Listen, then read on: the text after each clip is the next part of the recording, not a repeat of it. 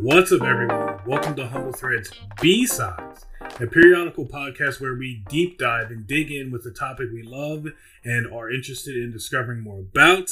Woof! I'm your exhausted, heavy-eyed co-host, David Graves. Yup, and I'm your other co-host, Michael Hart. Today, oh boy, we just got home from watching Spider-Man No Way Home, and we're here to give you our review and our reactions, kind of break it down act by act, and we'll get into it as soon as we get through a quick disclaimer. So this is just, we're letting you know we're definitely going to talk spoiler content. This is your warning for spoiler content. I repeat, this is your last chance to stop the episode. You know, it's all good to come back to this one at a later time once you've seen it. We have tons of other episodes for our regular show in our catalog here in the feed, so feel free to go get your fill of your humble listening needs over there, and you can come back to this one whenever you feel like it is a good time to hear some spoiler content. You know, once you've seen the movie, maybe you want to come back and just kind of see what we had to say about it, and see if your opinions match. But without further ado, join us. Sit back, get ready for the hype train that we're going to try to stay alive for, because we are very exhausted at this point. Because the Humble Boys just saw Spider-Man No Way Home, and we are about to dive in. Guys, like Mike said, we're exhausted from the excitement, the emotional roller coaster we've gone through with this movie. I'm gonna say right off the bat, 10 out of 10 for me, because the nostalgia and just bringing it all together wholeheartedly for us, and a lot of the different podcasts I've been listening to explaining certain things and feeling a certain way about certain things, I was like, okay, you know what, like maybe this needs to get this together and it'll bring it back full circle, because there were some gripes a lot of people had about sorry, I had a piece of hair on my tongue, Tom Holland Spider-Man in general, and how it goes through. But I will say they did it, and if we want to get right into it here, oh man, the first act, it was really good. I will say I've definitely learned that I still don't like movie theaters. We had people behind us that were talking obnoxiously and doing, like, granted we were all excited and etc., but these people were just talking like Jesus. And we were missing some of the points and everything. And that, I love the movies because the energy we get and everyone's excited. But at the same time, I feel like we're missing some stuff that people are saying and etc. Mike, I don't know about you. Yeah, right. So before we jump directly into the first act, I want to agree that, like, this is my second movie theater experience since COVID. But the first, like, big premiere, like, packed house. Like, I went to a show a little while ago when we went to go see the My Hero Academia movie, and it was an empty theater. No one was at that one.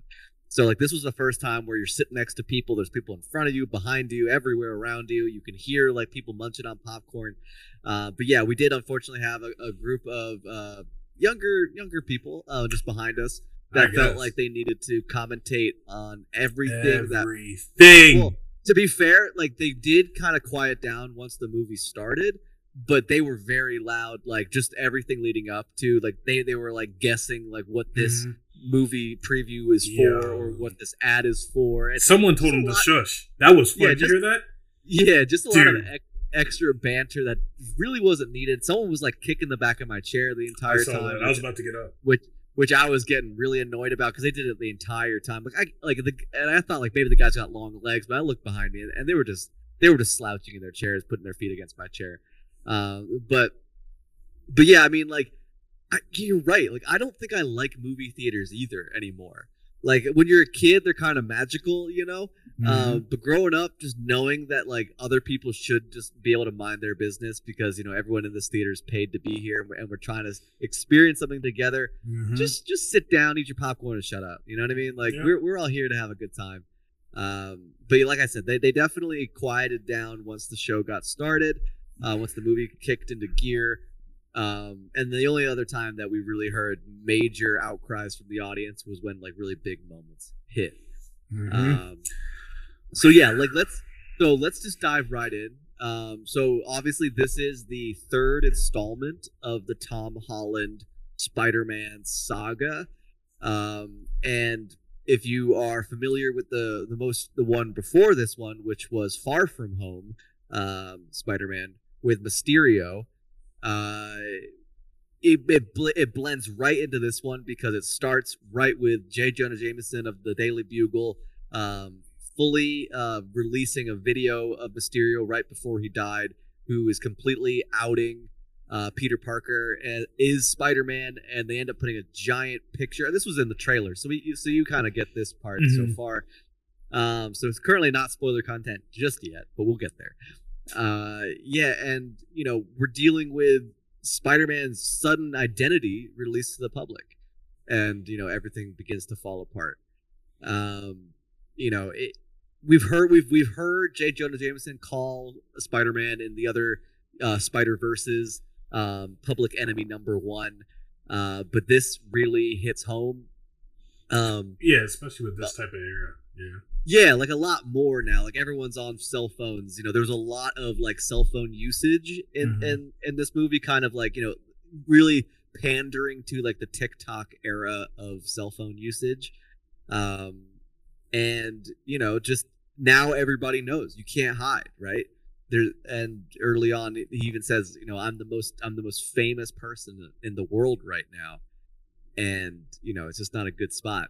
But David, like, why don't you pick up from here and talk a little bit more about what's going on? Yeah, so we're going to be breaking this down by acts, guys. We're talking about the first act right now, most importantly, and I definitely I kind of liked how seamlessly it picked up. Like I feel like these movies aren't on Disney Plus, unfortunately, due to Sony having the rights. I believe they're on Amazon Prime. I believe you can watch a lot of them.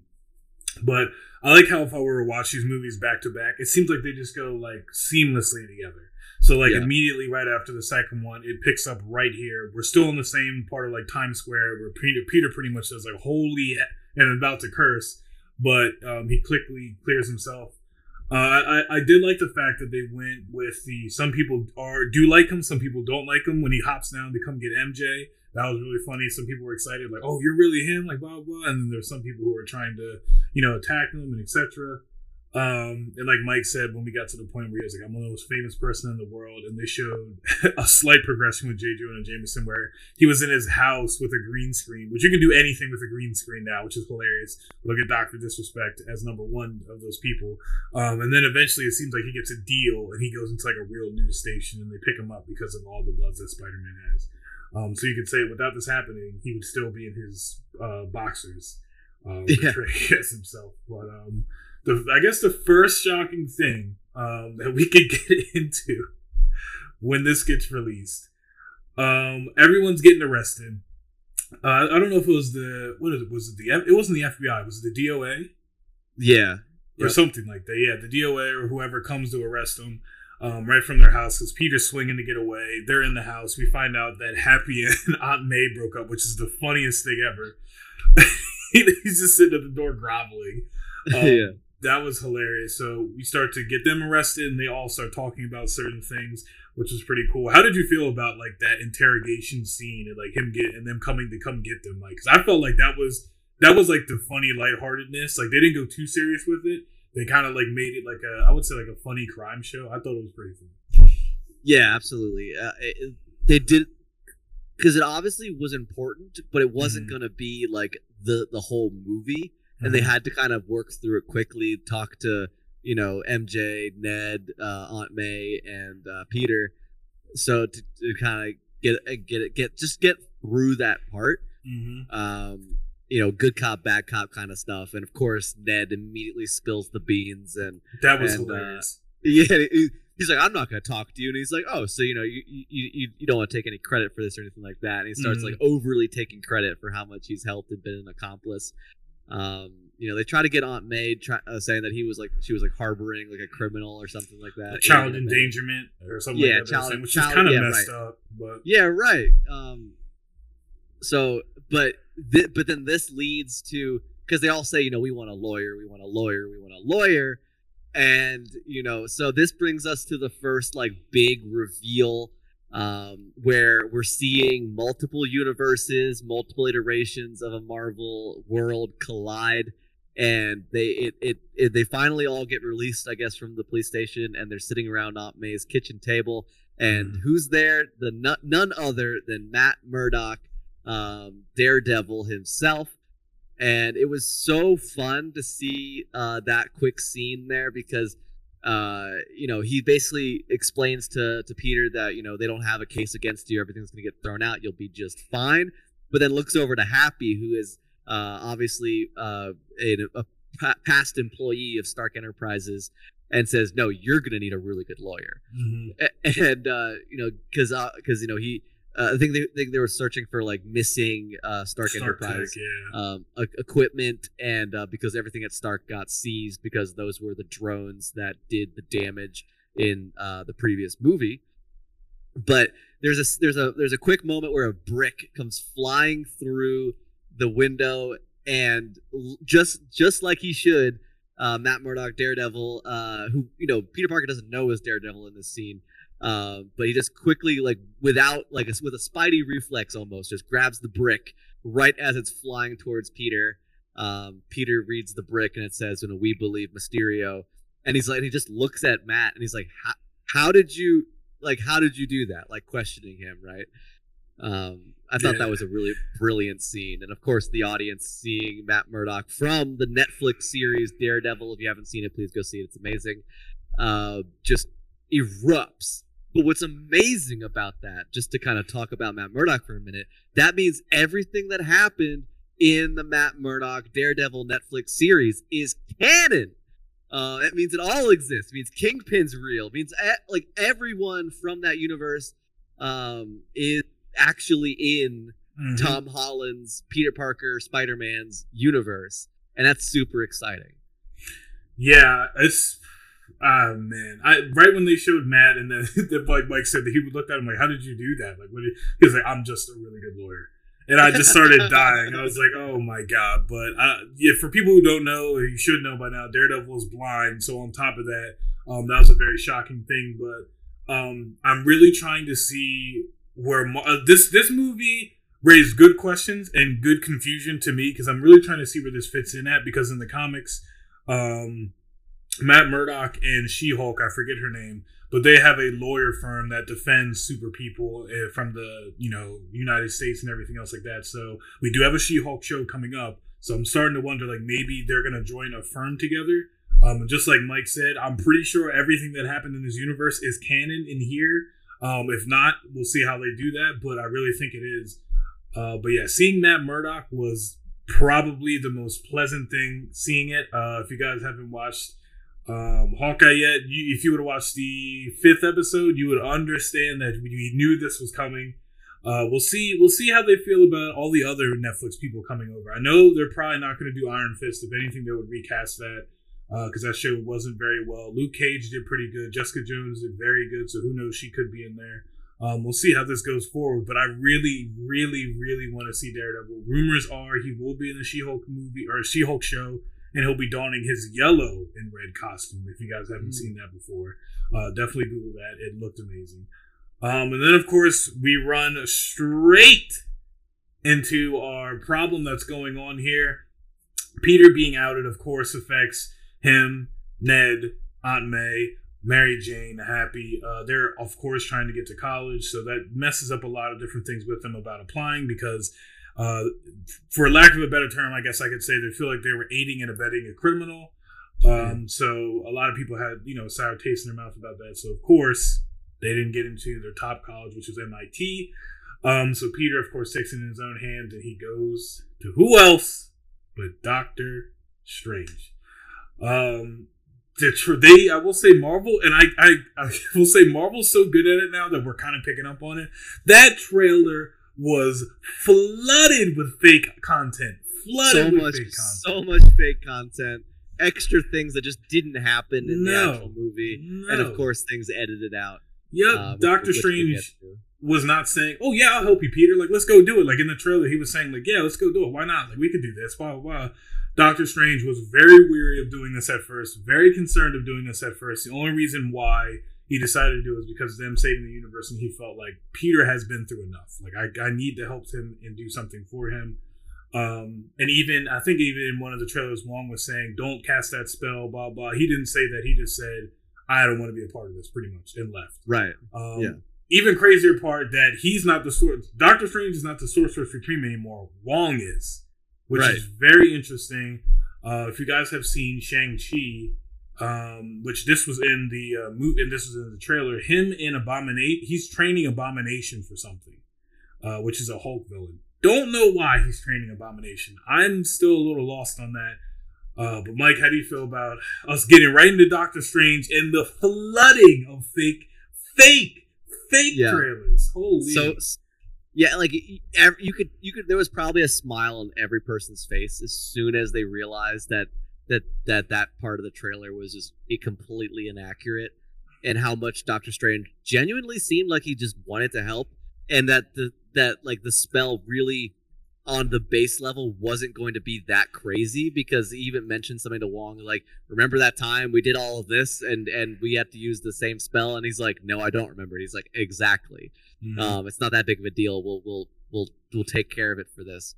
But of course, as we saw in the trailer, Peter starts asking for extra things while the spell is being cast. I think he mentions that Doctor Strange says you asked for 6 different things during the spell, which caused the spell to basically become unstable, and to the point where Strange has to seal it inside this special box device, which we see in the trailer again. Yeah, there's a name for it, but it's like the Komoku something. But I'm not gonna say it, nor are we gonna pronounce it. But no, it doesn't matter.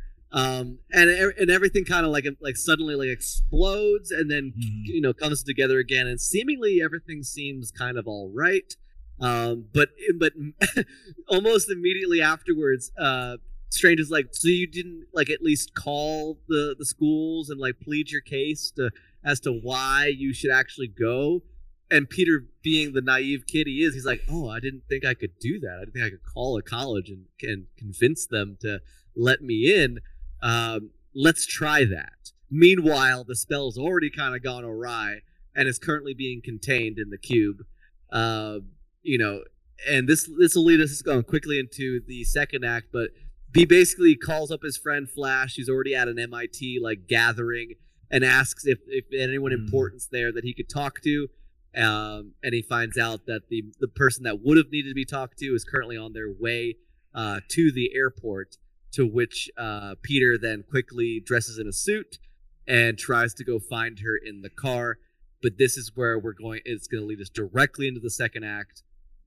And we're just going to keep steamrolling this one, because as you saw in the trailers, the scene on the highway where he's on the car in the suit suddenly, and we see suddenly a bunch of cars start exploding and just moving, and of course Doc Ock, Octavius, shows up and starts immediately targeting Spider-Man, Peter Parker, Tom Holland, and just really start causing havoc. And this is the Doc Ock where his little chip in his neck is broken. Yeah. Obviously, somehow not dead from his previous universe. And it does explain that a little bit later on. And he ends up having to save the college representative who's falling in a car somewhere. And of course, Doc eventually pins Peter to the point where he gets to demask him and finds out that you're not my Peter. That's from the trailers and everything like that.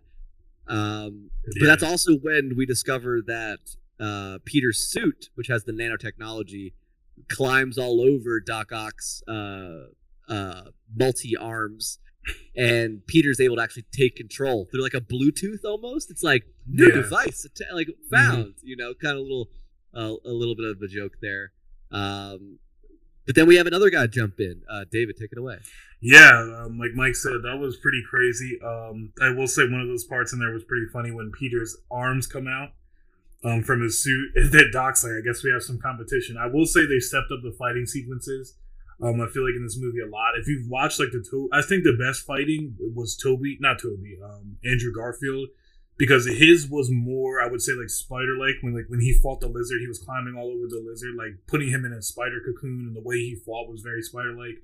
I will say he fought like that in this movie, especially with the arms going against Dr. Octopus. But like Mike said, he takes over his arms, which was funny. I did not think that's where it was going to go. I thought that Dr. Octopus was just going to get a power up pretty much and start ripping Peter apart.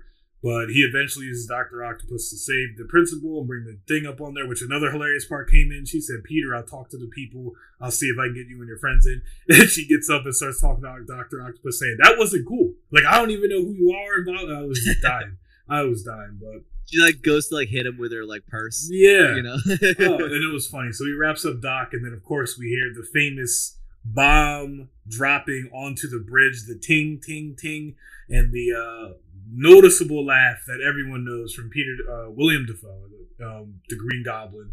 And right when we were like, oh, we're about to get into another battle, I was like, oh, this is going to be cool. I thought he was going to use Dr. Octopus's arms to help fight him.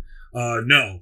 Immediately we see Doctor Strange's portal come up. He drags Peter through and lets him know, like, hey, this spell got even crazier than we thought it got.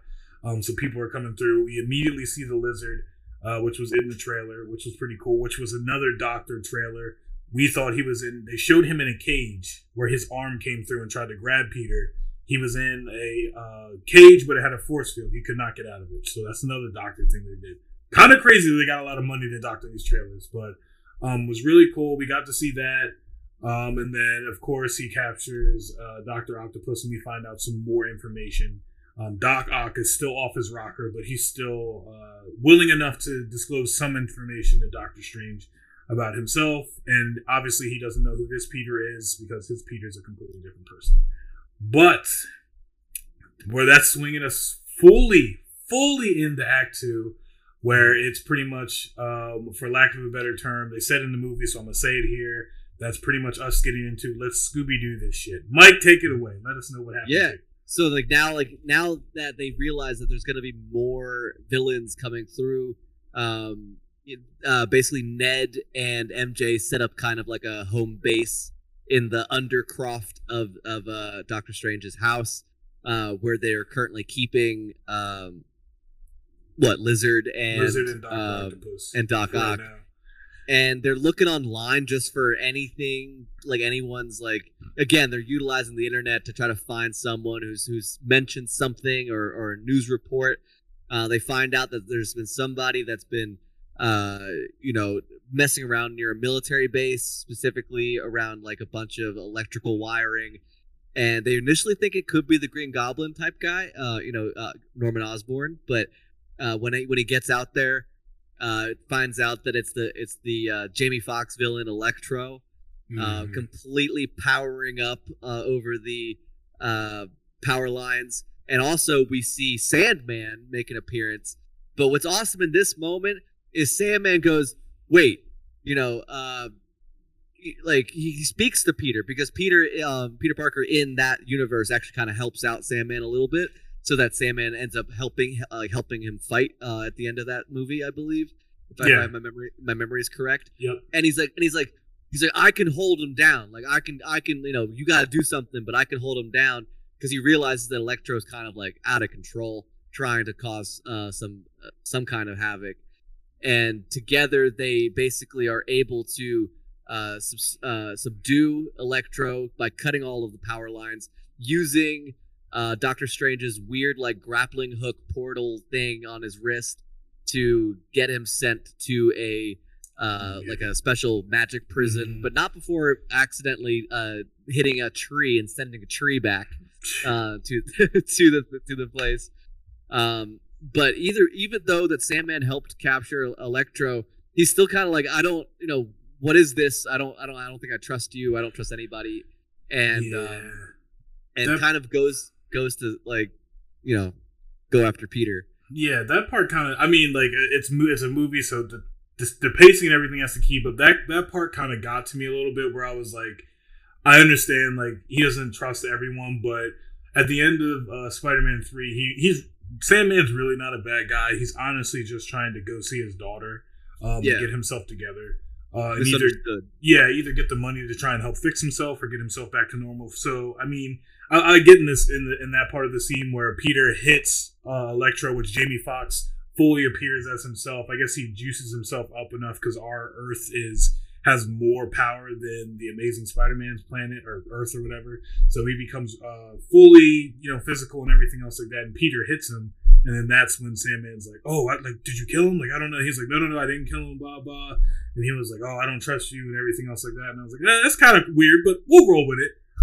But it makes sense for his character because he trusts no one, especially how he was done in the other movies. But it was really good to see. I didn't think we were going to get the actor who played Sandman. I thought they were just going to try and make him like just sand and everything, but I'm glad that we got to see him too. That was very enjoyable. But and that's where we also found out that we've been wondering what the heck this suit's about. Like, what is up with this black suit? But apparently Peter got a balloon with green paint thrown at him for the Mysterio people, and he turns his suit inside out, which was very interesting. And that's where we get this black suit. A lot of people thought it was a Mystic suit, but it was only the gauntlet, which was kind of cool. Yeah, so you could see like the Stark Tech special wiring on the inside. It looks pretty sweet. I definitely think there's gonna be people cosplaying it. Looks really good. So eventually they get all of this I guess central crew of villains back to the Undercroft, all put in jail cells more or less. Doctor Strange shows up and kind of just proclaims that, like, these guys are not meant to be here. We have to send them back to their realities. And it's then that we kind of realize that because of what Dr. Ock says about Green Goblin, about how, because that's the last villain that needs to be picked up. He explains that he's been dead for a long time, and you're chasing a ghost if he's here. And they all kind of realize like how they got there. They're like, "Oh, I was fighting Spider-Man in my world, and I was about to explode, or I was about to do this, or I was about to, I had him or whatever, and now I'm here," right?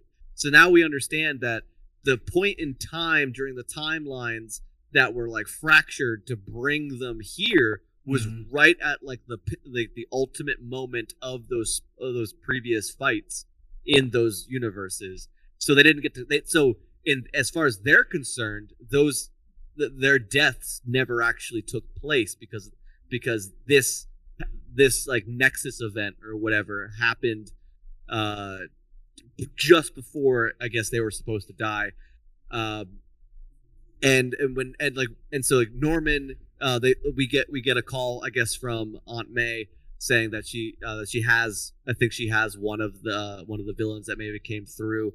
And as we know of Norman Osborn, he's not always 100% Green Goblin. He's kind of like a schizophrenic, multiple personality kind of scenario. Jackal, Mr. Hyde thing going on.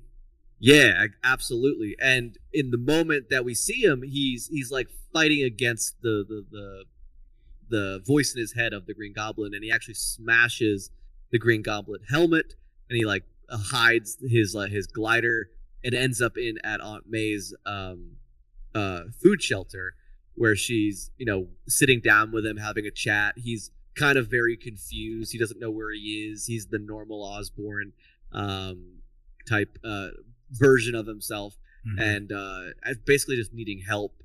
Aunt May kind of at that point convinces Peter that, maybe we should be trying to help these people versus just sending them back. Peter tries to, say like, "No, that's not my responsibility." And then, of course, Aunt May has some kind of words of wisdom that, everyone deserves to be helped or whatever. And that kind of changes a big vibe of the show, which honestly sets up the rising action, if you will, because it's at this point that once Peter brings Osborn back to the Undercroft, uncaptured, just completely ready to go, normal, and it ends up having to kind of argue a little bit, right, with Doctor Strange about what they should do. Doctor Strange just wants to push the button on the cube and send them all back if he can do that. But Peter wants to try to cure them, save them, do anything he can to help them. And this defiance of Doctor Strange ends up in a rather epic, I guess, mirror dimension fight where Peter's trying to steal the cube that has like the broken spell in it, and you know, just I don't know. What did you think of this whole segment? Like we saw a little bit of it on the trailer when there's like those trains that wrap around Peter and everything like that. But yeah, what'd you think? Yeah, I thought it was really cool, especially when I've been listening to like a lot of different podcasts talking about Spider-Man, and they pulled 3 different comics in. I believe it was like Happy Birthday and a bunch of different ones. Which you guys you're more than welcome to look up what they pulled from this if you would like to read them, which I strongly encourage. But it was kind of cool because a lot of this, and I agree with a lot of this, was like we could never connect to this Spider-Man. Like, why was this Spider-Man Spider-Man? Not for the simple fact that Tony picked him up because he needed him in Civil War, but like what happened? Like, did Uncle Ben die? Did this happen? Does like what's giving him that over sense of guilt that he needs to start helping and save people? And I think this movie was that movie. Like, we weren't piggybacking off of the Avengers anymore. We weren't doing any of that stuff. When he says we're sending them back, I don't care. It's their fate. When Doctor Strange is saying that to him, Peter finally realizes like, hey, I'm here to help people. My Aunt May, she just said something to him, like Mike said, something along the lines of that, like it's not your responsibility, but it's your responsibility to help people. They're here. We need to help them. So that gives him the over sense of weight that ties into something later on, which I believe is going to help him be Spider-Man more as we go forward in these in these movies. But yeah, that fight was kind of crazy, especially when Strange is throwing portals and everything, and he pushes Peter out of his body, just like he got done from the Ancient One, I believe her name is, in the other Doctor Strange movie, which is hilarious. Doctor Strange is trying to grab the cube, and he's just moving his arm, but he's not in his body. So you can see that's his spidey sense or his just natural reaction and reflexes moving. So he's still strong even outside of it. Now, this fight definitely showed that, and movie in general, that Peter is more than just Spider-Man. He's also a genius. He's a super genius, pretty much. He rivals like Tony, and he's up there with Mr. Fantastic. He's usually a part of those conversations when they have to build things, which was cool. I love that Peter part of it because he put him in this mirrored event dimension that he pretty much looked at it and was like, oh, this is geometry, which he quickly overpowers Doctor Strange and leaves him there. Which honestly, that was one of my favorite scenes. Just seeing that whole thing, definitely. Just definitely unfold and get back and say, you know what? I have the cube. He's going to be in there. Let's figure this out. Let's save these people. Which, made me realize that, all right, we're starting to get that Peter who understands the morality of what he needs to do as a superhero. And he's more than just this kid who got bit by a spider. So I thought that was really cool. Dude, for sure.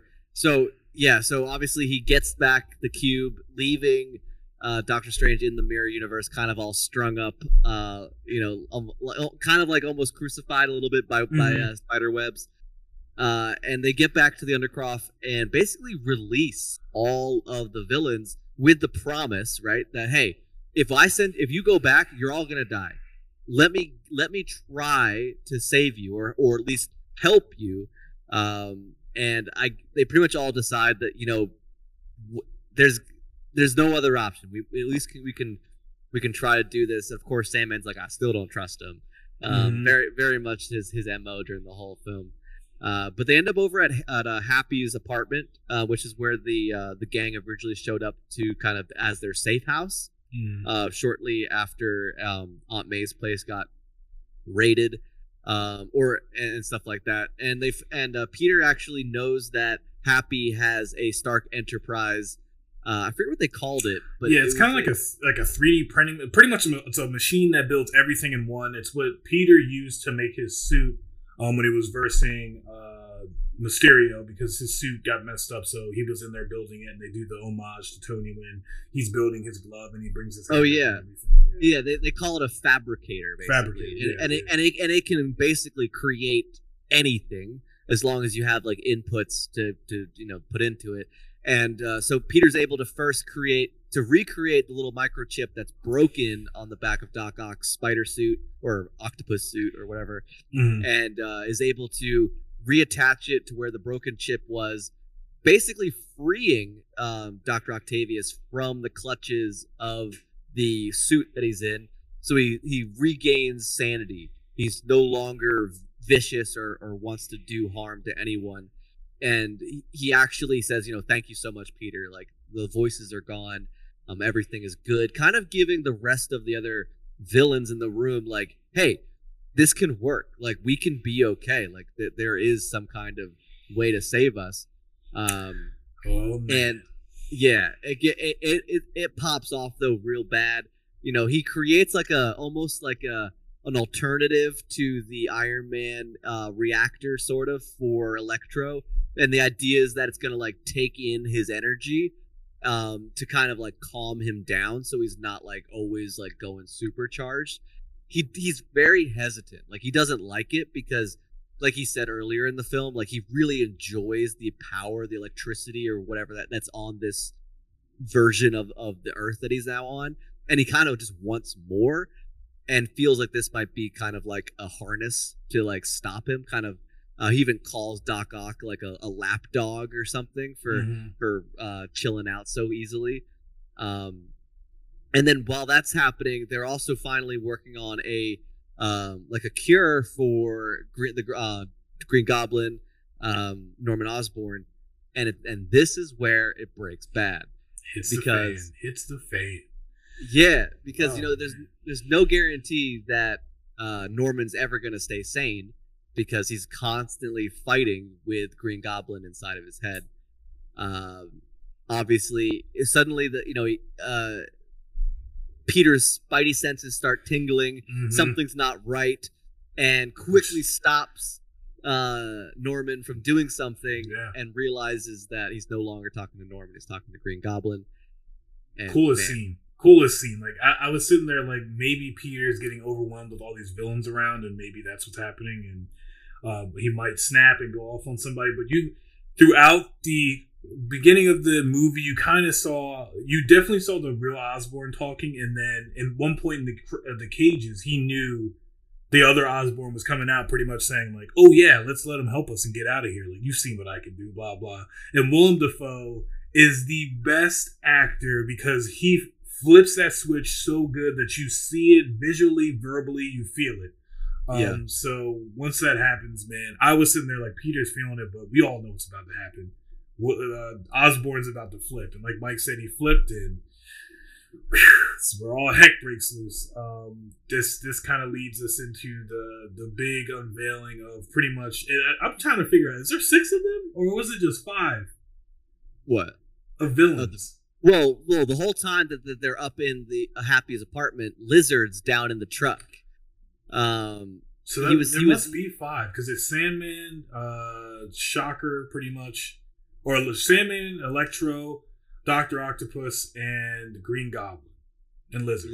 I thought this was going to be a Sinister Six movie, but it's 5. Interesting. That's also something I just realized. Well, technically it is a Sinister Six, but we'll get to that point later, because of the final ending credit stuff. But we'll get there. Well, if he would have came, maybe. But technically, it's 5, which is interesting. So I guess they're saving that name for whenever they do that Sinister Six with Vulture, but. That's right. Yeah. So crazy stuff. Especially once this happens, man, that's when Green Goblin does what Green Goblin does best. Tells the villains like he's trying to take our stuff to make himself feel better, etc., etc. So a lot of the villains start to realize like, hey, like, I kind of like being who I am. I don't want Peter to take whatever I got to make himself feel better, to make this all better for whatever he's doing. So that's when Shocker rips off his thing. He pulls the arc reactor out of the thing we were just talking about, the machine. The fabricator. The fabricator puts that on himself. He's out pretty much. He's because Dr. Octopus is talking to him and trying to calm him down. He throws him out the window. I thought he was dead. I thought he was going to die. I said, well, a lot of people are probably going to die in this movie because they called it the end game for Spider-Man. So I figured people are going to die. He gets away. Sandman, of course, is like, I already knew this is a bad idea. He's out. Lizard's like, you know what, I'm going. Of course, good old J. Jonah Jameson shows up with the cameras because he's like, oh, I found him. I know where he's at because he had an informant telling him where they were going. So he was trying to catch incriminating evidence for Peter. So he definitely got what he wanted. And man, Willem Dafoe, I completely forgot. If you guys have not watched the Tobey Maguire movies, but Green Goblin is strong as crap. I completely forgot. So they get in a fight throughout the apartment, and he is whooping his behind. And what I didn't know was Willem Dafoe does his own stunts. He said he was not joining the movie unless he could do his own stunts. And Willem Dafoe is pretty old; he's up in his age. But woo, that fighting scene, he was giving him the rock bottom, the Stone Cold Style. Man, he was throwing.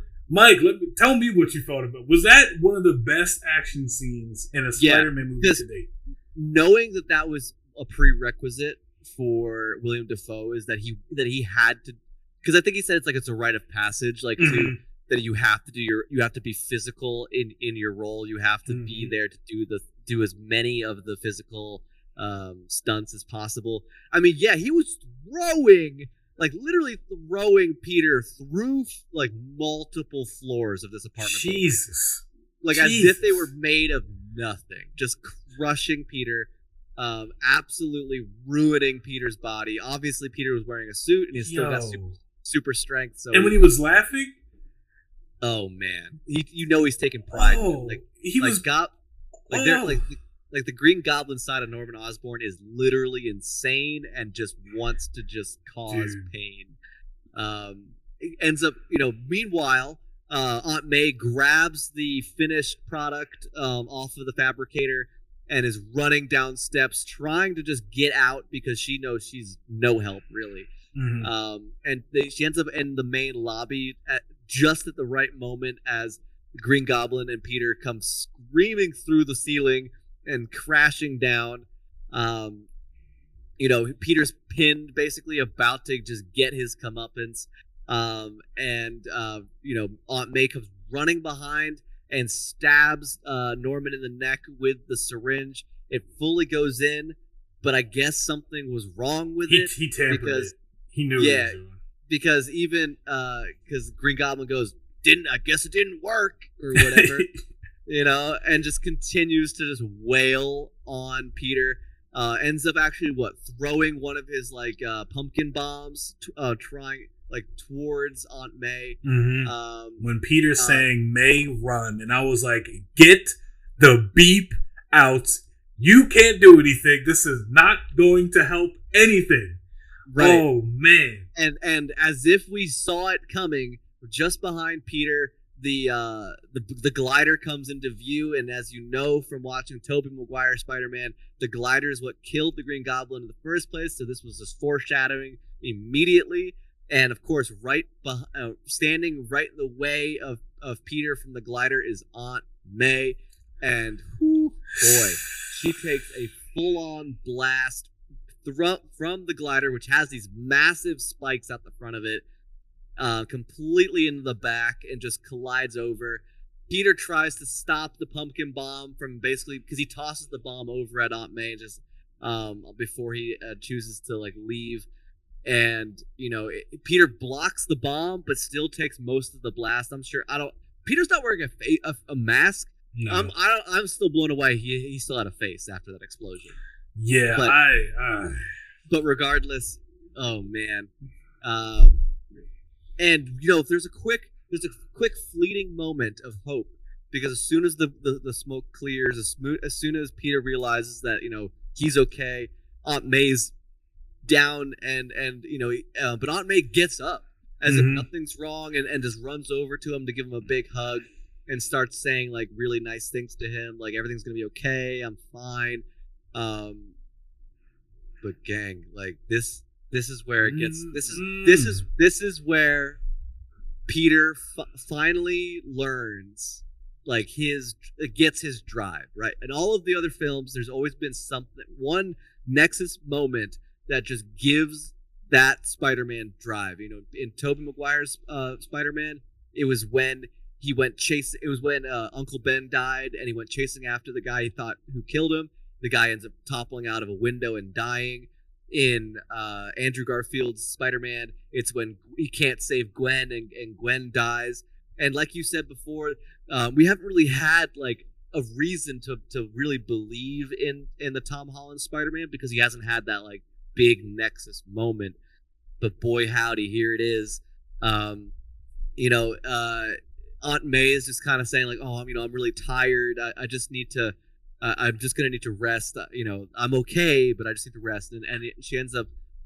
He walks away for a few seconds, and you see her kind of just collapse. He obviously runs over to Aunt May, suddenly as if a child again, forgetting that he just saved the world with the Avengers, and just looking at Aunt May. Puts his hand behind her back to kind of help her situate, and realizes that her back is just pouring out blood.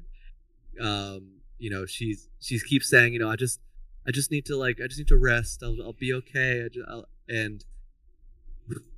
Yeah. The whole audience begins to shed tears because we all see it coming. We could see the tears in Tom Holland's face welling up as the life literally just drifts away from Aunt May, fueling the rage of Spider-Man, and giving him a reason to really feel something for the first time. He escapes the scene. Guys, I'll talk about myself on this part, but holy crap, guys, this was a moment, like Mike said, she was laying down. I personally thought she was going to be crippled. I thought that's what was going to happen because it seemed like she was slow to get up, and her legs weren't really underneath her. But she was shaking a lot, and I was like, oh, maybe it's just from the pretty much experience that she had, which I would understand. But man, the acting in this movie was crazy. So I was like, all right, well, she's kind of good. And she even said like, oh, I just got knocked on my ass, like blah blah. And her and Peter just going back and forth, and Peter's just like, oh, I think I broke my ribs. I don't know what happened leading up to this moment, but I think it was more or less like Peter was saying like maybe we shouldn't have done this. We should have just left him alone. We should have just took him back, blah, blah, blah. And that's when we get the famous line, which I'm starting to question if we have a Uncle Ben in this universe. I don't think there was one.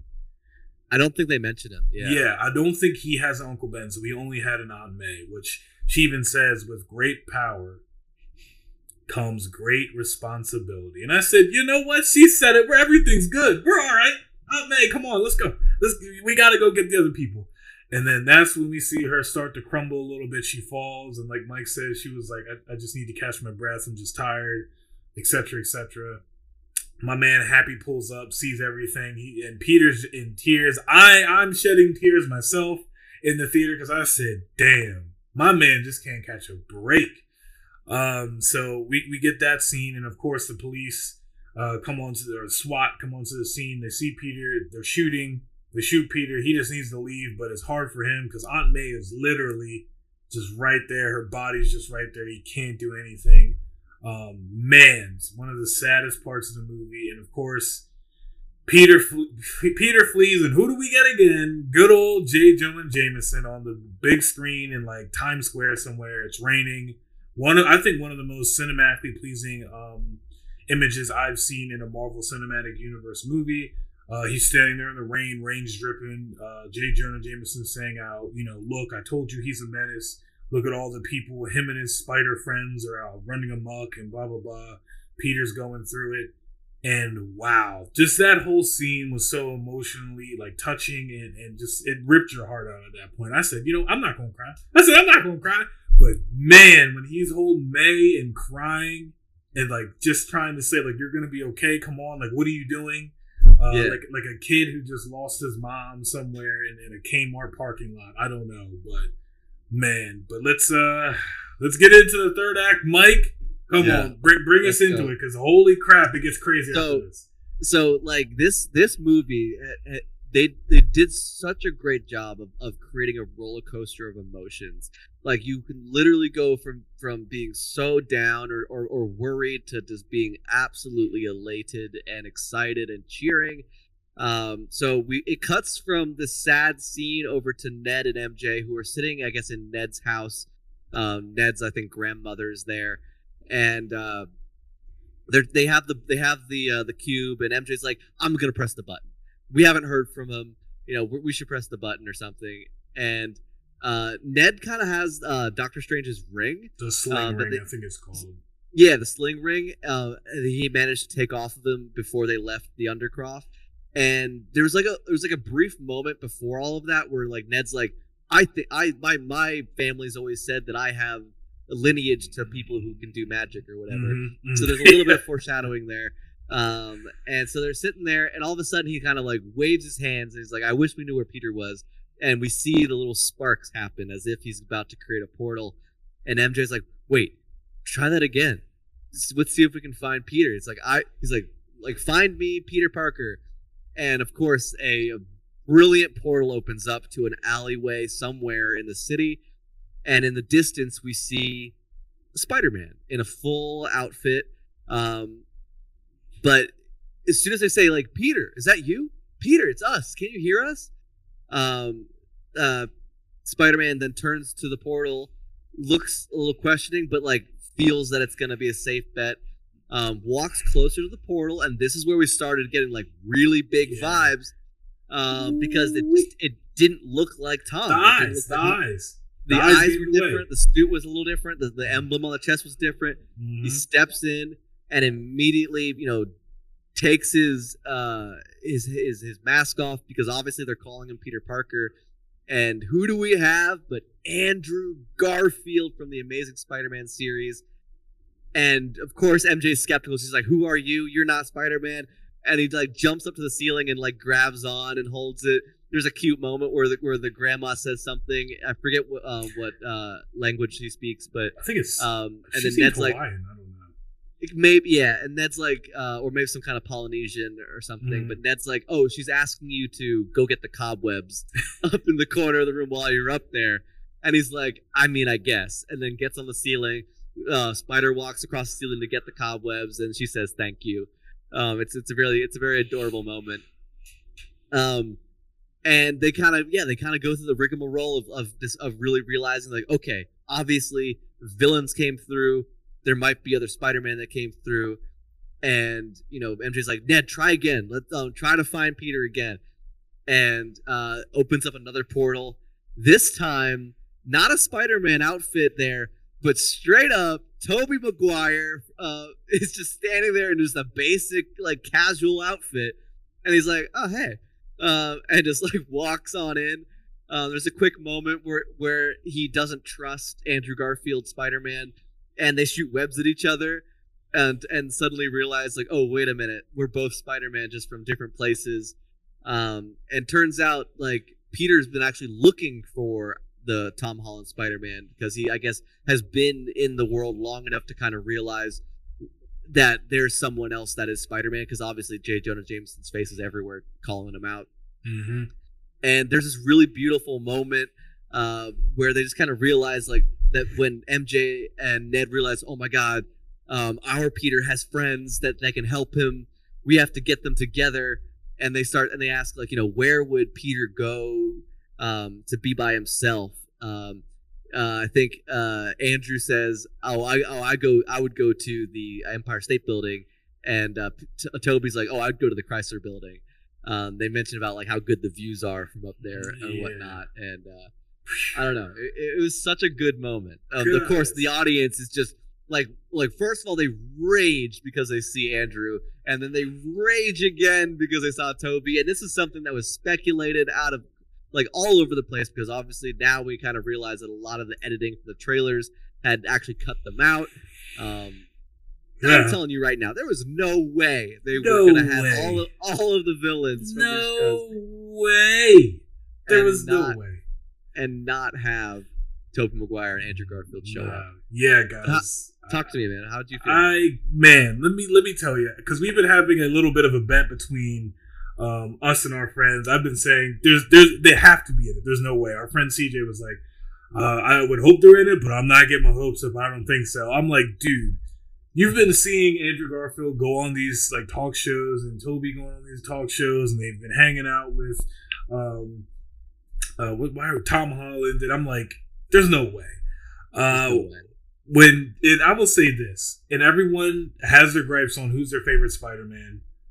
I will say, I've said it before, and I'll die on this rock. I don't care. Toby's the best Peter Parker, but Andrew Garfield is the best Spider-Man as far as his comedic punchlines and how he is, because Peters is just like Batman, and and you guys can agree with me because think about it.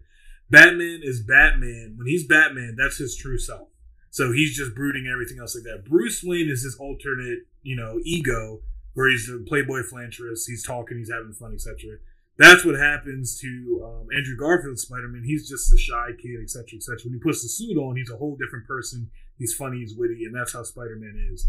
So the punchlines, the dialogue, I felt like I was just having such a great time just listening to him and Toby go back and forth.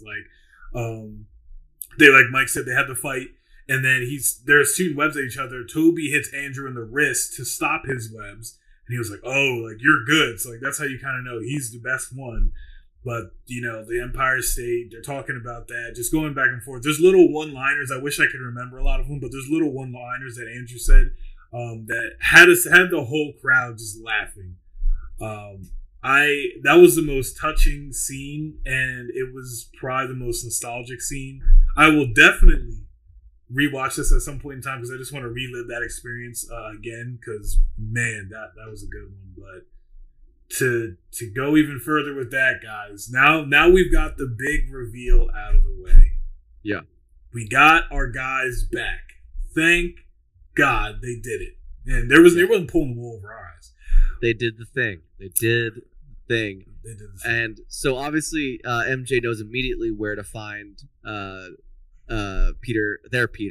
He's on top of the school building where we saw them earlier on in the movie, and he's obviously a wreck. He's crying. He's concerned. Obviously Aunt May. He's feeling vengeful. He's angry about what just happened, and this is where he meets Toby and Andrew, and it's just such a great moment because he says to them, don't you dare tell me that you know what I'm going through, because he doesn't know. And Andrew, of course, says, look, I couldn't save like my MJ, which was Gwen. I couldn't save her, and it's my fault. I couldn't get there in time. And of course, we then hear from Toby, who says, it's I lost my Uncle Ben, and both of us wanted to kill the people responsible, and it's just some things you just can't walk back from. You know what I mean? Mm-hmm. Like and even it goes as far as to when Peter's like, well, I think it's Peter who starts it. He goes, or no, it was Toby, and he goes, Ben told me with great power, and then Tom Holland finishes it, comes great responsibility, and they kind of have that moment where it's like, mm-hmm. Wow, we actually are very connected. Yeah, they all stare at each other like, holy crap, this is kind of like a through line to our whole storyline, which was cool. Like everything makes sense. And then we get but then we jump into kind of like a fun montage where they end up in like a lab somewhere. I forget exactly where it was supposed to be. Maybe in the school. I think it's the school science lab. Yeah. And they are working together to try to they somehow easily, effortlessly almost, because they're all geniuses, right? Mm-hmm. Kind of know exactly what they need to create these cures, quote unquote vaccines, if you want to use that word, to heal all of these villains for what. And how they know how to heal them suddenly, I can't tell anyone that. I don't really understand how they immediately know what it's going to take. I think they knew because I know in the Amazing Spider-Man, Andrew and Gwen. Oh, that's right. They made the serum to save him. Willem Dafoe's Goblin. I think Toby knew the reverse to help save him. But I think by that time they were already fighting. And then the Electro one, Peter already kind of, not Peter. I keep saying Peter, but I'm going to try and say the actors' names. Tom Holland, was already working on these things to begin with. That would neutralize him. Yeah, so I think they were just kind of working off each other, knowing what they had to do, but they just had to finish it. But and of course they happen to have everything they needed to make it happen. Of course. And then they all eventually converge on deciding where they need to meet them all, because they need to somehow trap them, give them their medicine or whatever to make them no longer super chaotic. Obviously, Doc Ock, who's currently not really considered as a villain right now because he's been fixed. His fix, held. It became something worthwhile. But yeah, they all converge on the Statue of Liberty, which currently is. We gotta say this. I know the people are wondering this, but once again, more dialogue between all three of them. Great dialogue. Oh yeah.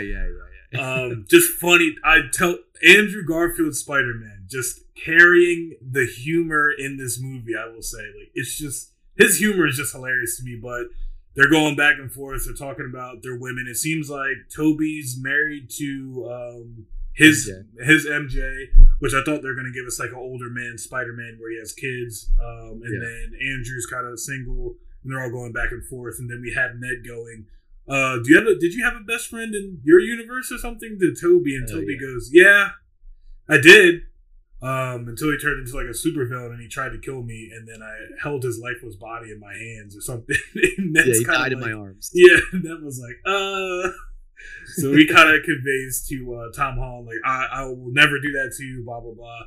But then they do the meme that everyone has been doing online, where Ned says, Peter, and then everyone's like, huh, what? And they're all like, do you mean him? And they're all pointing at each other, which is the meme we've been seeing nonstop online. I got a kick out of that. I thought that was the funniest thing. And definitely a nod to the fans for putting that in there. But I just had to say those things because that was so good. But speaking of Andrew, he has another like amazing like one-liner coming up. So they all decide that the final battle, I guess, is going to happen at the Statue of Liberty. Statue of Liberty is currently holding a giant shield for Captain America, and they're obviously rebuilding it. There's a lot of like infrastructure and all sorts of things built around the statue, which is kind of provides a perfect fighting space, more or less. But there's a scene where they're like, when they're done kind of setting things up and they're just kind of like talking, waiting for villains to show up. And Andrew just looks at Toby and goes, you make like your body makes your webs? Like, how does that work? Because again, like even the memes are like, talk about all sorts of weird stuff about how Toby actually does it. He's like, I have to like make it, because like Andrew's like, I have to make this stuff in a lab. It's really hard to do. And like Tom's like, yeah, we have web shooters. We have to make this stuff. And he's like, I don't really think to make it. It's like my body makes it in the same way my body breathes. Like it's just what it does. And then I think Tom's like, does it come out of anywhere else? Oh my gosh, yeah, those guys. Like obviously, picking the low hanging fruit. But he's like, no, just out of my wrists. It's all I got. Yeah, when I tell you the dialogue in this movie was the best, it was the best. A lot of the banter back and forth like that. And then they're talking about the villains that they fought, and Toby's like, "Yeah, I fought a villain that was an alien from outer space." And then Tom goes, "Yeah, I fought a villain from outer space, but he was purple."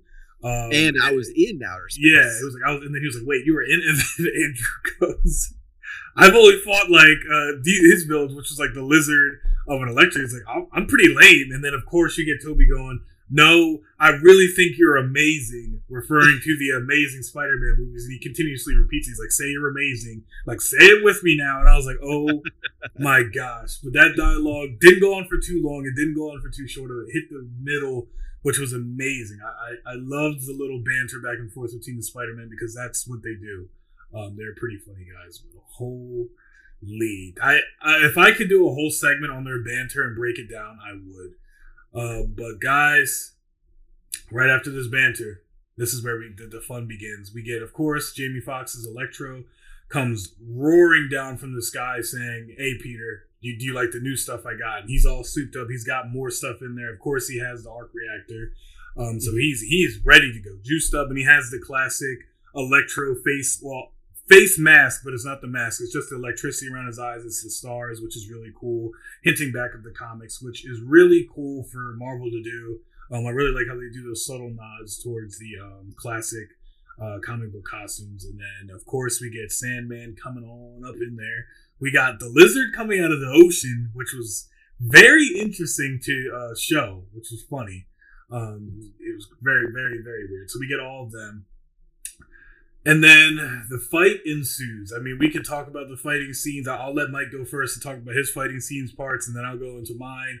And then we'll pretty much get to the wrap up part of this, and then get to the fun stuff. Yeah, we are quickly pushing towards the end of the movie here. So yeah, big fight happens at first, but like seemingly like nothing's going right. And they're just kind of on top of each other. They're falling into each other's webs, and they're not really working together. And there's a quick moment where they have a quick second to quickly say something to each other. And Tom's like, haven't you guys ever worked in a team before? And they're like, no. And he's like, okay, don't worry about this, guys. I got this one covered. I'm a pro. I was with the Avengers. And they both look at him like, cool. Like, who's that? Because they didn't have that in their universe, right?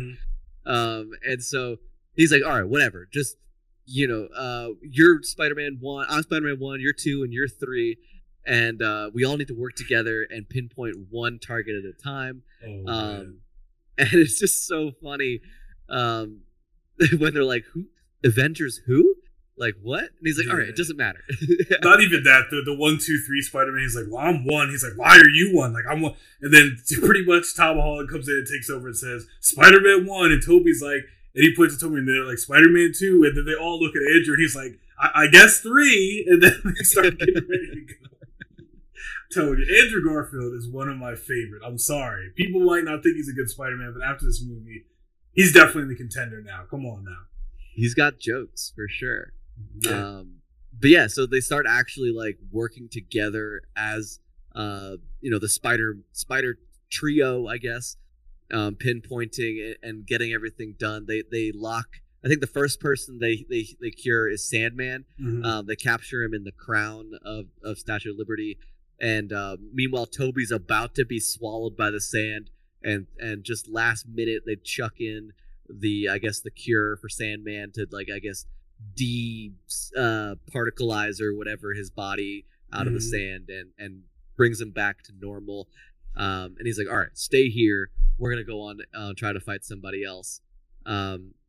They eventually get to, or they're trying to take down Electro next, and they can't. He's just way too powerful. He's zapping them left and right. I think Garfield gets like legitimately like fried, nuts.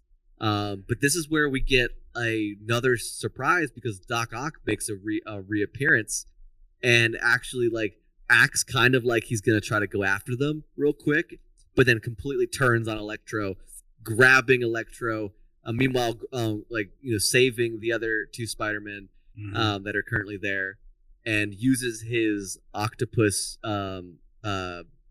claws to completely pry off the arc reactor off of Electro's chest, and in so doing so allowing the cure or whatever it is that Tom Holland created with the fabricator to be attached directly to Electro, which basically zaps him of all of his energy and reduces him back to his normal self. Yep, and then of course we can't even forget the trailers, the fake trailers. You weren't fooling us, Marvel. You let one slip. We get the scene where, and there's still the greatest scene I think is like them, right? Like what Mike said, we're working together. So they jump out, they're swinging off of each other, they're showing different things. They all land on the Statue of Liberty's head.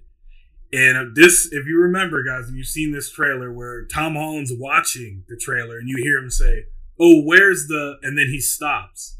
That's the point where the other 2 Spider-Men are in there. So he slipped up. So we already knew something was coming.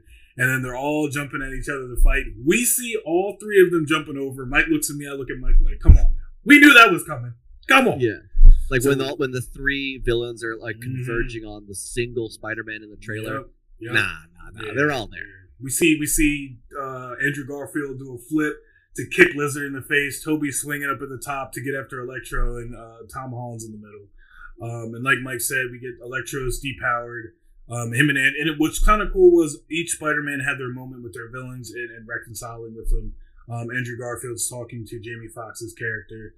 Little wink and nod, but please God, Marvel, let this happen, please.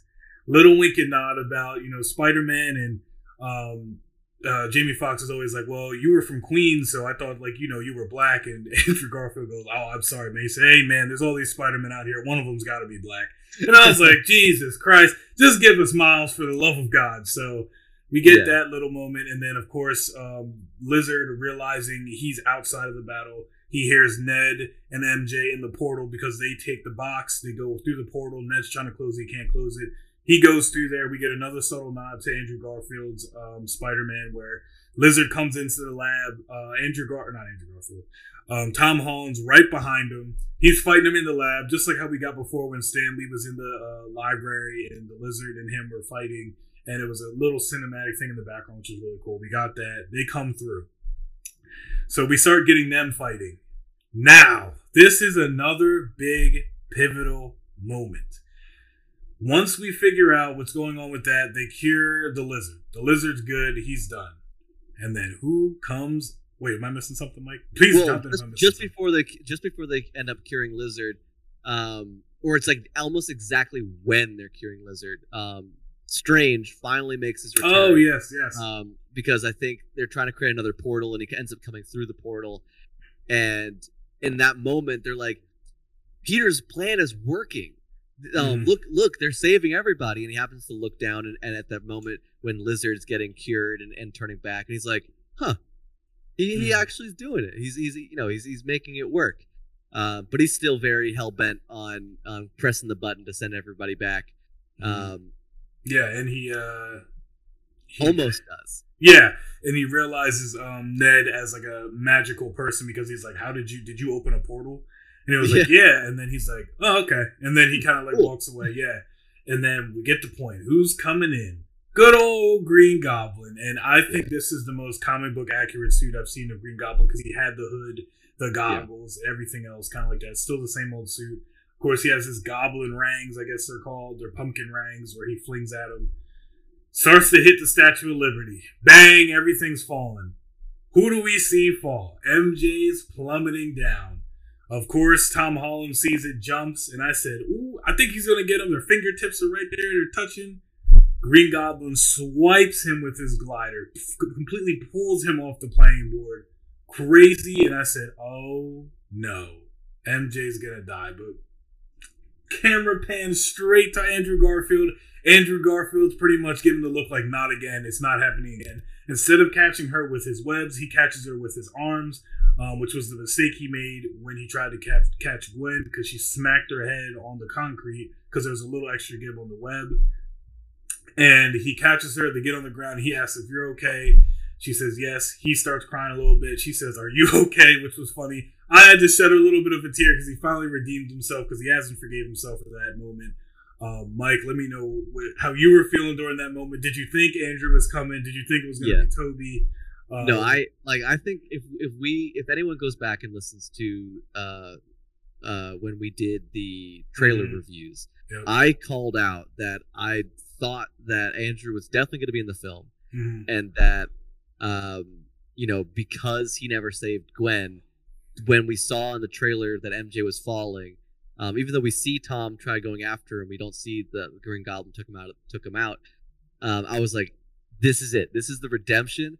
That if there is an Andrew Garfield in this movie, you bet your bottom that he's gonna be the one that actually saves her to try to redeem the trauma that kind of he brings back into this film when they first meet on top of the school building, and he's talking about I couldn't save this person that I could have saved. It's my fault, kind of thing. So I already had this like preconceived notion that and once he said that. Back then, it just confirmed the theory I had that he would be the one to save him.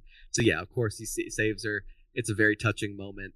And what's even better is I thought so something I got wrong when I was speculating was that Ned was gonna fall and he was gonna die, but thanks to Doctor Strange's lucky or magical cape, the cloak comes down and saves him, and just lets him float down. And he's like, Thanks, Mr. Cape, or whatever. Kind of funny.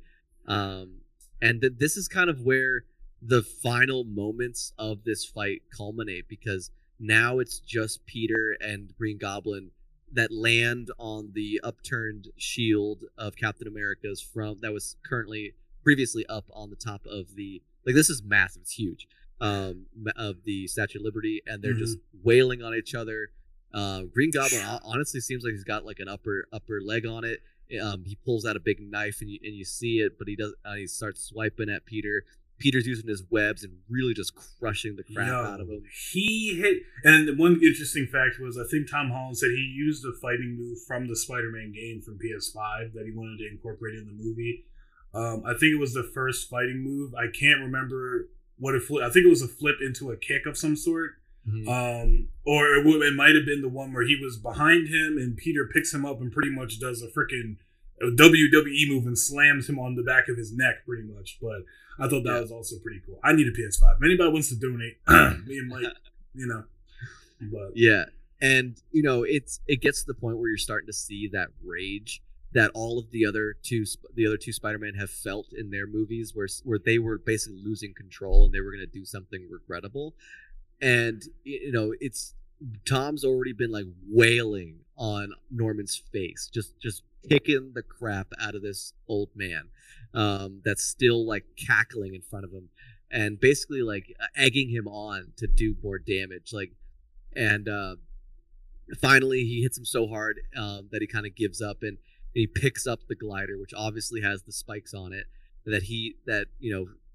We all know now that was the glider that killed Norman. That's the glider that killed Aunt May. And so he picks it up as if to just completely wreck Norman. And right at the moment that it's going to happen, who is it but Toby steps in between and holds it up and just kind of just doesn't say really anything, just kind of looks at him like, you don't want to do this. Like, don't be this guy. Don't become what I was. Like, don't need this vengeance because it's not going to make you feel better. And essentially just by looking at him and by giving him just honest, recognition of what he's going through, Tom, throws it aside, but not before, of course, kind of in a very Chekhov's gun scenario, because we already saw the blade on Green Goblin's arm. Toby gets the blades right through him, or at least stabbed into his back. Falls over, but not before Andrew manages to get the cure for Norman. Chucks it directly at Peter. Peter grabs it and slams it into Norman's neck. Now this time, this stuff actually works. And Norman is completely dissolved of Green Goblin and just kind of falls there and kind of just has that kind of childish face, like, what happened? What's going on? Like, what did I do? What have I done? Kind of situation, looking over at Toby on the floor after being stabbed. That was a touching moment. And this is what I mean by the acting in this movie was so good that Tobey Maguire's Spider-Man didn't have to say anything to us or to Tom Holland, because he just gave him to look like, come on, man. And Tom kind of pushes it even harder on him to be like, move. And he gives him to look still like, come on, man. You don't want to do this. Just put it down. And we all got that conveying look, and we knew that's what was going to happen. And we felt it coming towards what was going to come to the culminating end of probably him getting stabbed, which we all kind of saw that coming. Classic movie trope. Never stand in front of the bad guy and not realize that, he's still alive behind you. And like Mike said, he gets stabbed. I thought he was dead. I said, well, they got to kill somebody. They already killed Aunt May at this point. Ned didn't die, so Toby's got to go. But he's laying on the ground, which, to be honest, Spider-Man does take quite a beating in his life, so I can understand that he could survive that. But Andrew pretty much comes to him. He's like, are you good? He's like, yeah, I've been stabbed more than once. So he's like, oh, okay, good.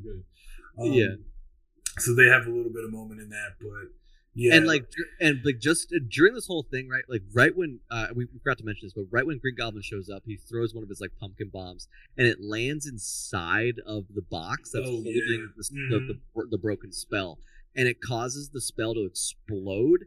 And during this time, this fighting down the shield, the sky is just like shattering. It is opening up. The universe is breaking. Which I was gonna say, Mike, I got a definitive answer for the questions you had for me, because Mike was asking me questions outside of the movie. All those people we saw in those cracks were Spider-Man villains. Yeah, I had a feeling. Yeah, because Strange said at the beginning, everyone who's coming are people who know Peter Parker. And a lot of those villains did know who Peter Parker was, because in a lot of those fights, Peter ends up losing his mask at some point, or they know him through some other way. So yeah, like the whole sky is shattering. You're starting to see silhouettes of some other villains. You specifically see the silhouette of the Rhino that Andrew actually speaks about as one of the more epic villains that he had to fight against. I do have a note of some of them. There was Scorpion.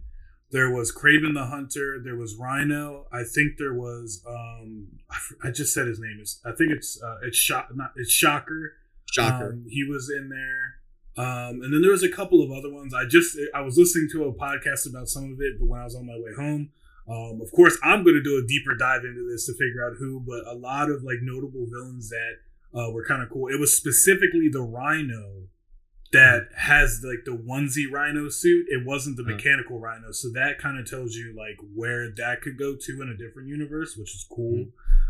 So yeah, it was. Whew, that gave me chills, because I said, "Yo, are they actually gonna mend these universes where a lot of these Spider-Man villains are gonna happen? Because all these guys do exist in one universe. If you've watched the cartoon, they all exist either in different points in times. But he has a lot of villains, so that was kind of cool.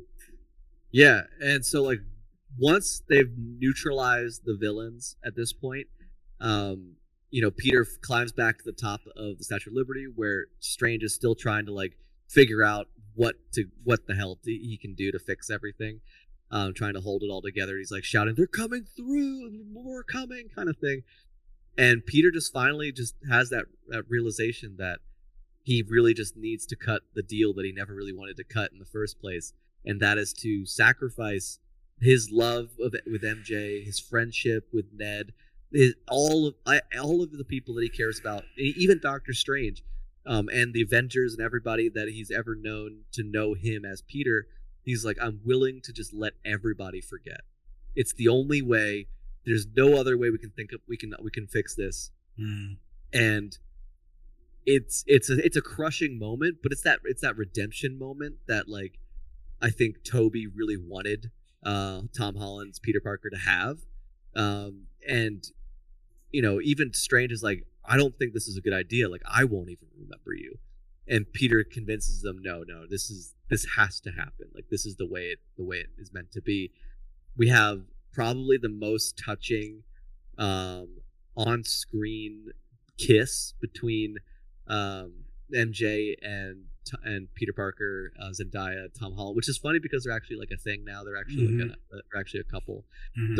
So there's actually some like, it wasn't just like scripted passion, like it was probably like real budding or active passion that they were able to share together, because and she says I love you, and he's about to say it, and she's like, no, tell me when you come find me, right? Because he's like, I promise I'll find you, I promise, I'll make this all right. And Ned's crying, and he's like, and they do like a quick fist bump that they do because they've been friends for so long, and he gets one last look at him and flies away. Yeah, that was a hard moment to watch, because for any of you guys and they've taken hints from the other movies, and for any of you guys who've watched the Tobey and the Andrew Garfield movies, at this point, Peter's about to just kind of not try, because Tobey, when he was Spider-Man, he decided to not have MJ, and MJ went with Harry, because he said anyone I have close with me ends up getting hurt or dies or is in some sort of trouble. Same thing with Andrew Garfield. He told Gwen no. He promised her dad that she shouldn't be in this type of lifestyle because it's going to put her through a lot of turmoil and damage and everything else like that. So right when I saw that, I said, darn. Which it might have been also more real feelings for Tom Holland and Zendaya, because in these next couple movies, which if you didn't know, Tom Holland signed up for 3 more movies, I think they're going to change the love interest for him. I don't think it's going to be Zendaya. I think it might be like a Gwen. It could be a Gwen. Yeah. Or the I forget the girl's name, but Black Cat. I forget her actual name. Yeah. but Peter has a relationship with her in the comics, or someone from the Young Avengers. But I'll get into more of that too once we get into this next act, as far as what happens after this. Yeah, so we're like now climbing to the resolution. Peter promised, right? He promised to Ned and MJ that he would come find them because he would be the only one that would remember anything that they had. But the sacrifice that he made was strange. Was that no one would remember Peter Parker ever. He was not going to exist to anyone's life. So that means all of the years of friendship he has with Ned, any kind of love interest he had with MJ, even his friendship with Happy, we find out that none of it exists. No one knows. Everyone knows Spider-Man. Yeah. And we even see J. Jonah Jameson completely change his tune and still kind of like is calling him a menace, but he's out there, doing his thing, and he's like, he's a coward for not showing his face or whatever, right? Mm-hmm. But yeah, we have this scene where Peter goes to the coffee shop, donut coffee shop that MJ works at. Obviously, it's like the hangout spot. He has like a script that he's been like trying to write to try to say the right thing, and he walks in, sees MJ, and he's like, "Hi, I'm Peter Parker." And she's like, okay. Obviously has no idea who he is. And then as soon as he says that, Ned walks in, again, doesn't know who Peter is, sits down, and she starts talking to MJ as if they've just been friends forever, talking about what they're going to do going to college. And she's like, can I help you, to Peter? And Peter's just like enamored because obviously he still loves her. He still has feelings. He ends up asking for a coffee or something just to try to break the awkwardness, and you can tell that like there's almost a moment where like she like wants to remember, like there's something that sparks there between the two of them when he's just kind of fumbling over like handing her money for the coffee, and he sees that she's got a band-aid on her forehead because obviously she was at the Statue of Liberty, regardless that she forgot that she was there. And so she still has the scratch or whatever on her forehead, and he's got a band-aid. He goes, "Does that hurt?" or something, and she goes, "Oh no, not really anymore," or something like that. And you just see that moment in that we've seen in the other Spider-Man, exactly like you said, when they realize that, wow, anyone I come in contact with is in danger. Mm-hmm. If they discover that they are connected to me, and he just graciously decides to take his leave. Yeah, that was heart crushing, rough scene. Yeah. I mean, you hate to see it, but it makes a lot of sense. Mm-hmm. He's like, I would rather them just be happy than ever get tangled up in what I have to do again. Because once one person knows, it seems to get out of hand for any of the Spider-Men doing anything like that. And of course we see him end up in a kind of rundown small apartment, single like a Tobey Maguire apartment, if you will. Yeah, kind of almost an exact copy of the Tobey Maguire apartment when he was living across the hall from the landlord who had a daughter who was making cookies. I half expected there to be a girl making cookies across the room. I thought it was going to be the same landlord. I don't know if he's still living, but I thought it was going to be the same guy. I thought that, that would have been a really great like continuity type weird event. Because the other thing that's kind of weird that no one's really talks about is like that J. Jonah Jameson's. Isn't he in all the movies? Like he's not in Andrew Garfield's. Oh, okay, you're right. But he was Tobey Maguire's J. Jonah, and he's also Tom Holland's J. Jonah. Although I don't believe it's the same person because no, kind of, like I think it's they're definitely variants of the same person, just played by the same actor. He was gonna be in Andrews, but I think since we didn't get that, because he applied for a job at the Daily Bugle in the second one. And I think they were going to try and do something like that in the third one, but since whatever happened between Andrew and the studio, it didn't happen. So, which is kind of funny that Andrew was dating Gwen in real life, and and then now it's kind of funny how that works in these Spider-Man movies. But yeah, so I mean that's it. like, and then we see the last bit of Spider-Man. We see he's made himself a new like shiny suit, classic. That's not so happy. It has no tech in it or anything like that. It's just a straight up like spandex suit, and it's Christmas time in New York City, and he's just swinging across Rockefeller Center where the ice rink is. And just there's snow coming down, man, and it's just a very beautiful way to close it down. He's looking at it like a police scanner, trying to find someone to help. Yeah, and I just wanted to say one thing as far as like this, where I'll bring it back to what I said in the beginning. I felt like this, and a lot of people have said this. I felt like this Spider-Man, and why I'm like I wasn't a big fan of the Tom Holland Spider-Man, is because you felt like this Tom Holland Spider-Man had a lot handed to him, and he was like the rich kid Spider-Man. Even though they tried to portray him as poor, he got all the Tony Stark suits. He's got all the Stark tech. He's got everything. And Spider-Man's supposed to be a grounded character who, you know, he's at the bottom, and he struggles to continue to be Spider-Man because of these situations. But he has a driving force that makes him do it. Which they literally laid all of that out in this movie. Which applause to Marvel for doing this. And then bringing him back to giving him everything and then giving him nothing at the end. He's not in the Avengers. The Avengers don't know about him. So he's kind of in his own world now again, which is kind of cool. Which he can still cross over with those guys here and there, which we have the last episode of Hawkeye next week. And I don't know if this coincides with that, but Hawkeye's around Christmas time, and also on the billboards, they show the same play that Hawkeye went to go see in New York City. So I doubt Spider-Man will show up, but who knows? Marvel's crazy, but I'm really glad they fully fleshed out this Tom Holland Spider-Man and gave him his own thing. I'm very glad to see this. I'm excited to see the new trilogy now, and that suit looks woo. If there's a Pop or a Marvel series action figure out, I'm buying it, ladies and gentlemen. Let me tell you. Yeah, because it's kind of shiny, kind of metallic. Mm-hmm. But obviously, it's a Marvel movie, folks. So there's gonna be after credits, secret stuff that happens. There are two, but one of them specifically, it comes in pretty quickly after the first line of credits, and we see Tom Hardy sitting at some kind of like tiki bar somewhere, Mexico, somewhere, they say. like I forget exactly where it was, but somewhere. Yeah, I think it's Mexico because I think it was. Mexico. Yeah, it felt like Mexico, and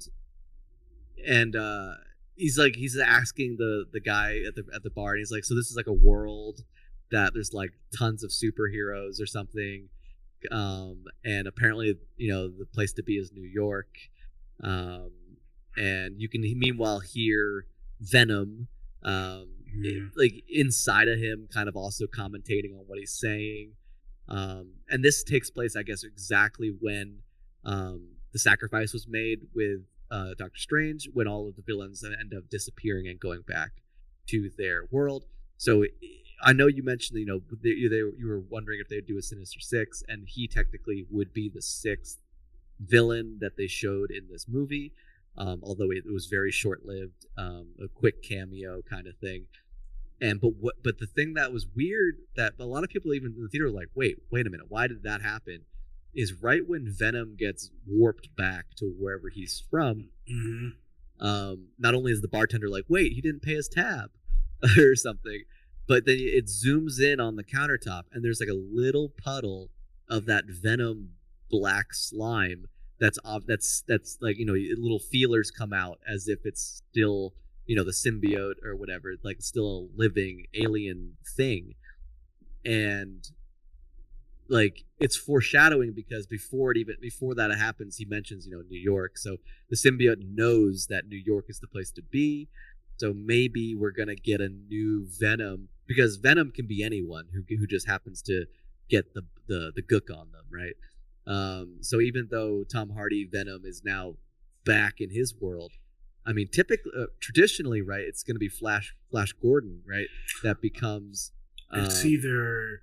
No, the first one is Eddie Brock. Oh, you're right, Eddie Brock, which we don't have, but we do have a Flash. So who knows? It could be right. anybody, So we do have a Flash that's now at MIT, and so he so badly wanted to be Tom Holland's friend, right? He wanted to be known as Spider-Man's friend, and so maybe that's motive. That maybe the slime finds him and he becomes the villain or at least a villain in the new trilogy or something like that. Yeah, that piece. I'm still annoyed that that little piece didn't get sucked back in with the rest of Tom Hardy, or even where it came from, because Tom wasn't. It just like the ooze. It seemed like an afterthought that they didn't think through. No, it's just a cop out. I think that Kevin Feige did, because it's like, we can't have Venom because you guys have the license. So like, maybe this is how we have Venom. Like, you guys give us a piece of him. But the thing is, when Venom splits off, it becomes his children. So yeah, that's true. Now we're kind of getting into continuity stuff. That's how we get Toxin. That's how we get Carnage. That's how we get I think it's Rampage or something like that, which they teased in the end of parts of the Venom movie. But it's kind of like, my thing is this: like, where the heck are we going, guys? Like, I'm so confused right now. And we won't harp on this too long. We're happy we stick with you guys, but I will say my 2 cents. Then Mike can hop in with his. But where are we going? Like, all right, so if we get another Venom, that's kind of weird and strange. I get they're separate universes, but we did have the Morbius trailer, and it seems like, and Morbius says in the movie, like, what happened in San Francisco is kind of weird. Blah blah. We see, what's his name? We see Vulture, and he's talking about it. Vulture's in it. Vulture's a part of the MCU. We see an Oscorp building. It looks like Andrew Garfield's thing, but at the end of this movie, Vulture was Andrew Garfield, right? Like, no, that was Tom Holland. That Vulture was Tom Holland. He was. You're right. You're right. So now it's kind of like, where are we going here? Are we mending these universes, or maybe at the end of this movie they mended and we just didn't talk about it, or because now you sent everyone home. And Strange is doing his own thing, and we won't see Multiverse of Madness until next year, maybe October, I think. Yeah. November. And Morbius comes out January, so I'm just very confused on where this storyline's going as far as this one. I don't know if this whole Sony partnership is making it more confusing, but what the F is going on is all I gotta say. That's it. Yeah, I don't know. My speculation is I think they are going to bring in a Miles Morales character. I think at least a portion of the next trilogy will be Tom Holland kind of mentoring a Miles Morales. I don't understand how they're going to justify Miles getting spider powers. That's something that I'm very uncertain about. I know how, but I'll let you go. Well, I mean, I know how we got it into the Spideyverse, but I know that's not. I don't think that's canon. Mm-hmm. So like. Regardless whether I know or not, or whether listeners you know or not, doesn't matter to me currently, but like, I know that Miles Morales is a Spider-Man and he does exist in the same world as the other main Spider-Man. He's kind of like a fan or something from the get-go, and just, you know, obviously gets his powers however, and so I think that's going to be at least maybe an option as to where it's going. I was really hoping we'd get a Miles Morales in this Spider-Man movie, but you know, at least Jamie Foxx kind of like opened the door for it. Yeah. And then of course the final teaser, which had nothing to do with Spider-Man, but had everything to do with Doctor Strange and Wanda from WandaVision. Basically, we're gonna get a new Doctor Strange movie that's gonna be him kind of like atoning for messing with the universe, the timelines, and everything like that. So. And that's where the Multiverse of Madness is gonna come into play, at least for Doctor Strange. That's but that's it, gang. Like that, we're like, thank you for being here. We're sorry for spoiling it, but not sorry that you decided to stay past our disclaimer. We did warn you twice. But if you saw it, if you've made it this far and you want to go see the film, send us a tweet at PodHumble. Let us know what you think. Do you agree that this movie was an absolute smash hit? Was this Spider-Man's Endgame? Was this the best Spider-Man movie ever? Are you okay with the fact that this was mostly fan service? Because you kind of had to see, at least this could have been your first Tom Holland Spider-Man as long as you've seen the Tobey Maguire and Andrew Garfield Spider-Mans in the past. Mm-hmm. Because like we said, this movie kind of set up the groundwork to give Tom Holland Spider-Man like meaning as Spider-Man. So yeah, let us know what you thought. We'd love to hear from you guys. As always, if you enjoyed this episode, be sure to leave us a rating on your podcast platform of choice. But be sure to leave the hashtag in that rating of Humble Threads B-Sides. That way we know which episode or type of episode you're referring to. And of course, consider sharing it with a friend. It really helps the podcast reach new listeners. But my name is Michael Hart. You can find me everywhere at Kingpin Caribou, MikeHart.yoyo. And nearly all of the socials you can find me. David, let the good people know where they can find you. Yeah, you can find me, David Graves, on a lot of different things, and King Graves Gaming on a lot of stuff. And like Mike said, we have everything on here. We have Humble Threads podcast on Anchor and YouTube, Instagram, and Twitter. We will be making a lot more content. Who knows? Maybe I'll start hopping in and doing some comic book content to fill you guys in a little bit more on, stuff that's happening in the future. But that's where you can find me, guys. Happy you're here. And as always, everybody, stay humble. Stay humble.